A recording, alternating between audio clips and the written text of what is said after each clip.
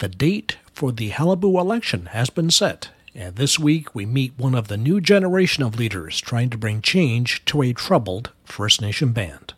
I'm Glenn Wheeler, and this is Mi'kmaq Matters, a podcast about Mi'kmaq people, politics, land, and water.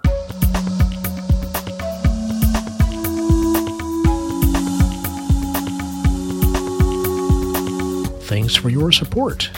Become a Mi'kmaq Matters patron at patreon.com/Mi'kmaq Matters. We're hearing some exciting reports about people thinking about running for the next Qalipu Council, which will be chosen in a telephone and online vote in October. Like us on Facebook to get the latest election updates.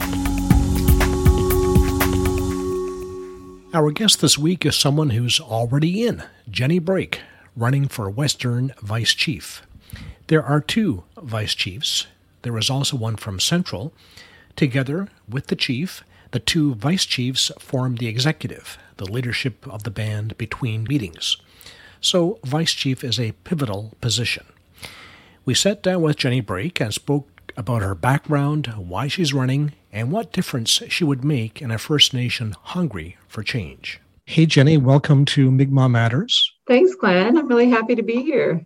So first of all, thanks for stepping up. I know it's a big thing to run for a Qalipu Council, and there are many other things you could be doing, and you've decided to do this. So thanks for that.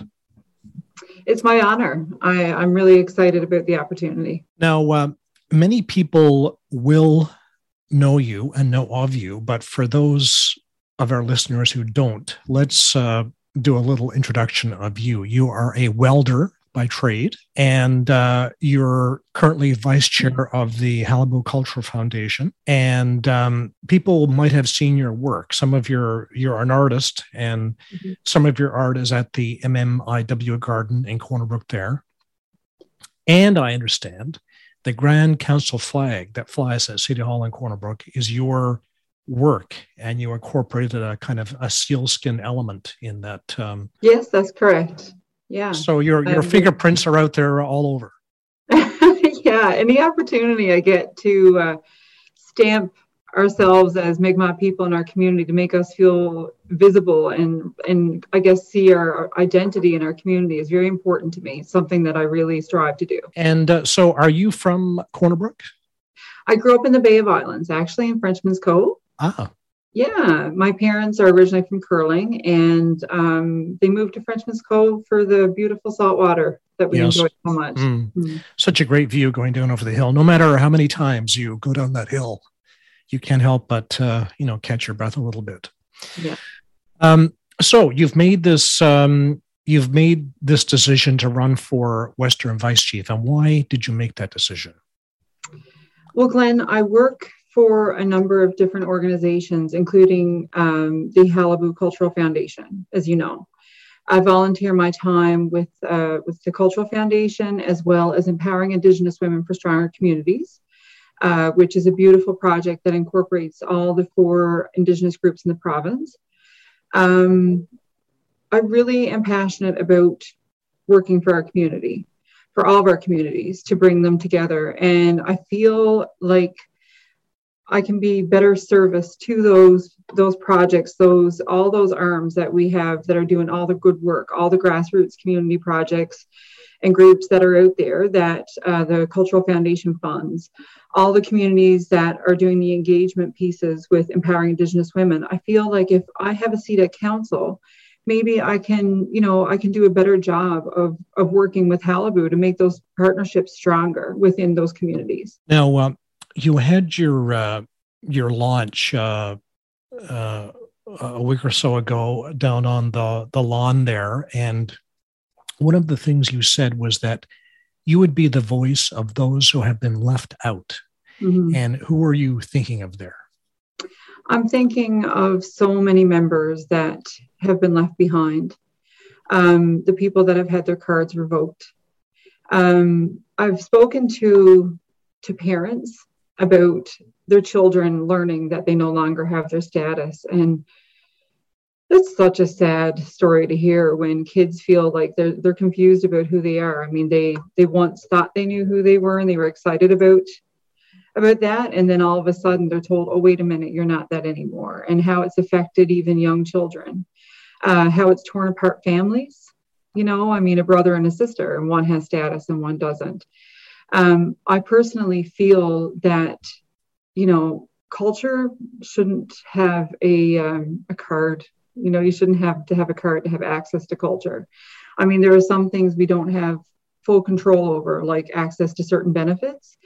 And I hope that we can work towards those things.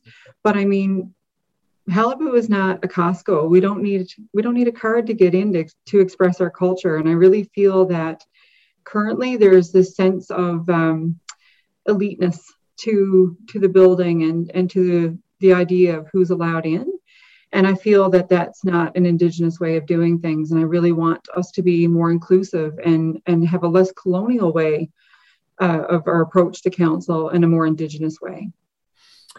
So I take it then that you would, in terms of the events that Halibu puts on, workshops, language instruction, all those things for which you don't need a card, like and non-insured health benefits and education funding, all those other things you would provide equally to Halibu members or anyone else who would self-identify as Mi'kmaq? Well, culturally, I feel, even the churches have an open door policy. So I feel culturally there should be an open door policy for people to learn about culture. So I think that I know myself, if anyone came to my door and wanted to learn about their culture, I would never turn them away. Or if they wanted to learn about our culture, because a part of a reconciliation is education, right? We need our allies to understand our culture in order to reconcile and move forward.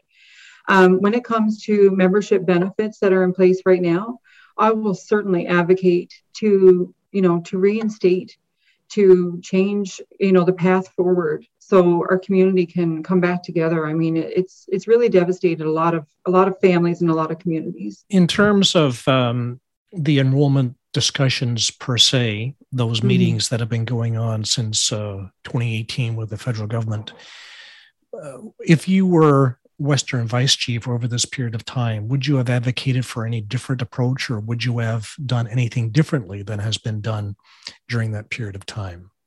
Glenn, I have had a lot of discussions with a lot of people in the community about the process. And I don't like to look back. We're not going back. We're going forward. And I don't know or what I would have done in the situation, but going forward, I feel like we have to do better. We have to learn from the past and we have to move forward in a better way. So I definitely, I feel very passionate about advocating, the people that should be there, the people that deserve to be there. I mean, how can one sister and one brother not have the same access? It's a bit bizarre. The selection process, the way that was done, I mean, I feel, I can't speak to what was done then because I wasn't there, and I assume they did the best that they could do. I mean, you have to give some leniency there. I know it can't be easy to make those decisions, but I can't imagine that I wouldn't, swim upstream hard like our salmon to do the best I could do to advocate for all of our people. I just wouldn't want to see that divide carry on. We have so much pain and stress to repair in our communities. Now you bring, I don't know if there's anyone been on Halibu Council to this point who has been a member of Halibu staff in the past, but you bring that unique insight. You were education outreach officer at one time. So what, in terms of your understanding of Halibu, what advantage is that for you, having been a member of staff? Well, I think I have a really unique perspective of the overall operation day to day within the organization. I think that just gives me a really great advantage of knowing how things go, how the cogs of the wheel work together. I still have a very excellent relationship with all of the staff, directors. With my work with QCF, we still collaborate on as much as possible and try to support each other. In your launch, you talked about having a more inclusive and welcoming environment at the band office. What were you getting at there? I feel that there's a bit of a coldness when you walk into the band office, and I know COVID has put many restrictions on, the comings and goings of people, and they've done a wonderful job of keeping everybody safe. But I feel like our band office has more of like a feeling of, say, like an accounting firm, or, like it doesn't, when I walk in, I don't feel like I'm walking into a culturally welcoming space where I see my own self reflected, and I would love to see more of that and see a more openness to community happening. I'm sure that will happen when restrictions loosen up with COVID. I really do hope so. But I think we need to engage all those amazing local artists that we have and put some color in there and make people feel really excited to walk in and know that it's a part of their own culture. There's been a certain amount of chatter about the morale of staff and certain internal issues. Do you have any insight on that and how are things on the inside? I don't work there anymore. It's a tough one, Glenn. I don't work there anymore. I did feel that could improve when I did work there. Since I have left, I obviously, like I mentioned before, I do have a lot of friends that continue to work there. And I know that the staff, they're passionate about their work. Whether they feel supported or safe in their work environment, I can't speak to that. But if I were elected, that's something I surely would strive to ensure. Also, in your speech at On the Lawn there, you said meaningful change that puts the community first. Yeah, that's one of your objectives. And tell us what you were talking about there in that statement. What I mean by community first is that I want the voice of our community to be valued. So us as ward councillor, or not us, I guess, the ward councillors representing each community, it's their job to bring the concerns of the community to the table. And I think the ward councillors are doing their best. But I feel like the approach that we're taking right now is a little too colonial and a little less Indigenous, I feel like, we kind of get into the motion of organizations and protocols, and it becomes more of I guess I'll use the analogy of the accounting firm again, where it feels more of a business instead of a community. And I hear so many people say that they don't feel their voice is valued, or they don't they feel like they can't come and practice their culture. I mean, there's no designated space for people to gather for culture, for one. And I mean, those meaningful partnerships should be in place with municipalities. That should be something that is first and foremost, so that all people feel that they see their identity in their communities, and they feel that there's a welcome space for them to gather. On the ground, of course, as we know, a lot of work is done by the community bands that have very little in the way of resources, some more than others, a lot of volunteers, no staff, people doing it on their kitchen table in their off hours. Do you think there's a way to build that relationship so it's more formal, so there's more of an exchange between Qalipu itself and these community bands? Oh, Glenn, absolutely. Well, right now, my car has no passenger capacity because it is actually full of smudge kits that we're giving out through our program with QCF. So we have this incredible program. We have 525 smudge kits to give out to youth ages 12 to 35. So I am the volunteer that you're speaking of. I'm all too familiar with my kitchen table being full. My porch closet is full of shirts with my painting on it that we're selling through QCF, the swag, everything we have. So I think that the band needs to really work strongly with QCF, because QCF is the one that funds these grassroots communities to be able to do their programming, to be able to enrich their communities. So if the band has a strong partnership with QCF, and I mean really strong, I mean even down to providing a staff person would be wonderful, because right now, I mean, QCF runs completely on volunteer manpower. And beyond that, we've managed to drum up some funding to create a couple positions this summer, which is wonderful because it takes the weight off the volunteers.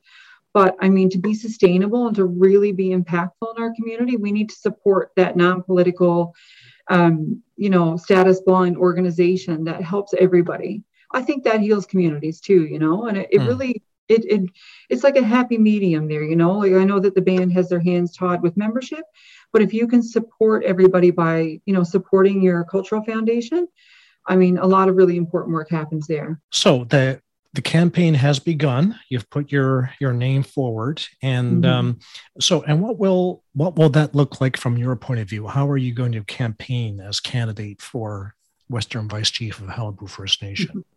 The only way I know how, Glenn, I'm going to be boots to ground, out tormenting everybody, looking for a cup of tea in every community. That's just the way I am, and that's even with my day job. That's what we do, like.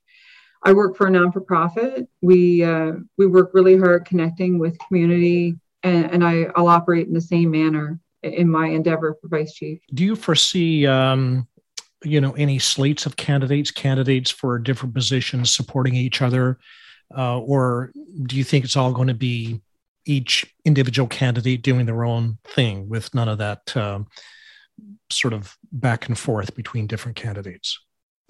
Well, maybe I'm early to the races, but I haven't really heard much of anything at all, quite honestly. I mean, I know that Jeff Sparks is running for chief. I assume Keith Mitchell will run again. I assume Keith Cormier will run again.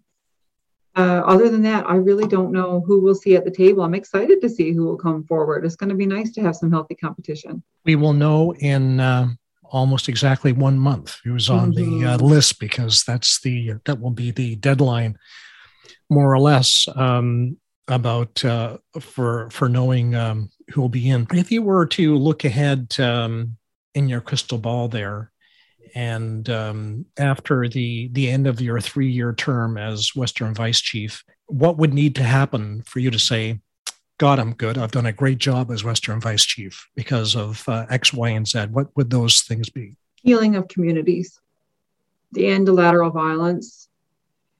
I see way too much hurt in our communities over status, non-status. I see a lot of, pointing fingers of who's more Indian, quote unquote, like that kind of behavior. I want to see people come together and lift each other up.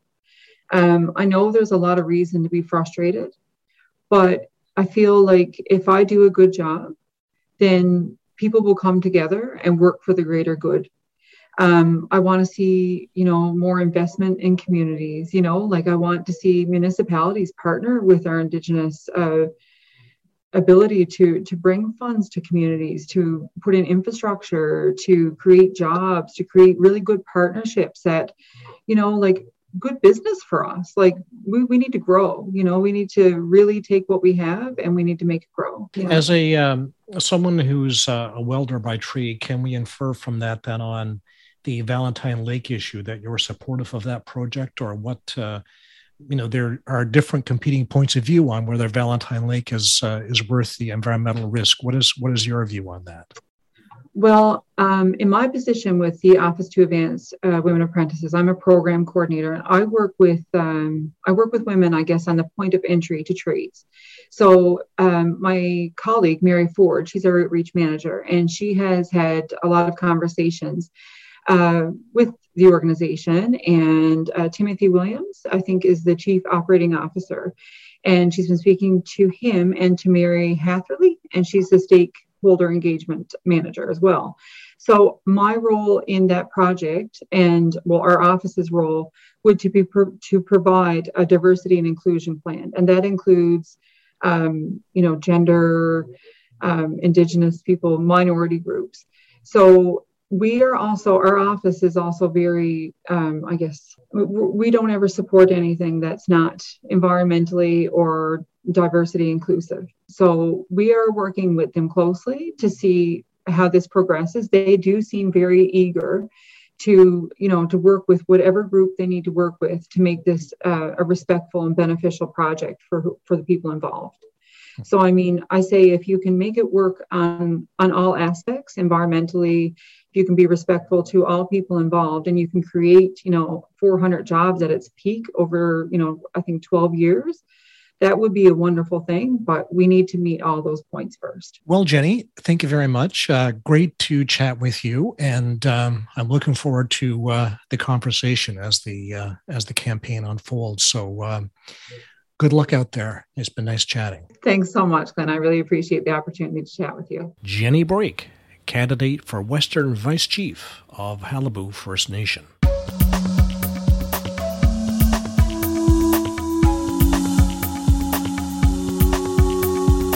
And that's it for the program.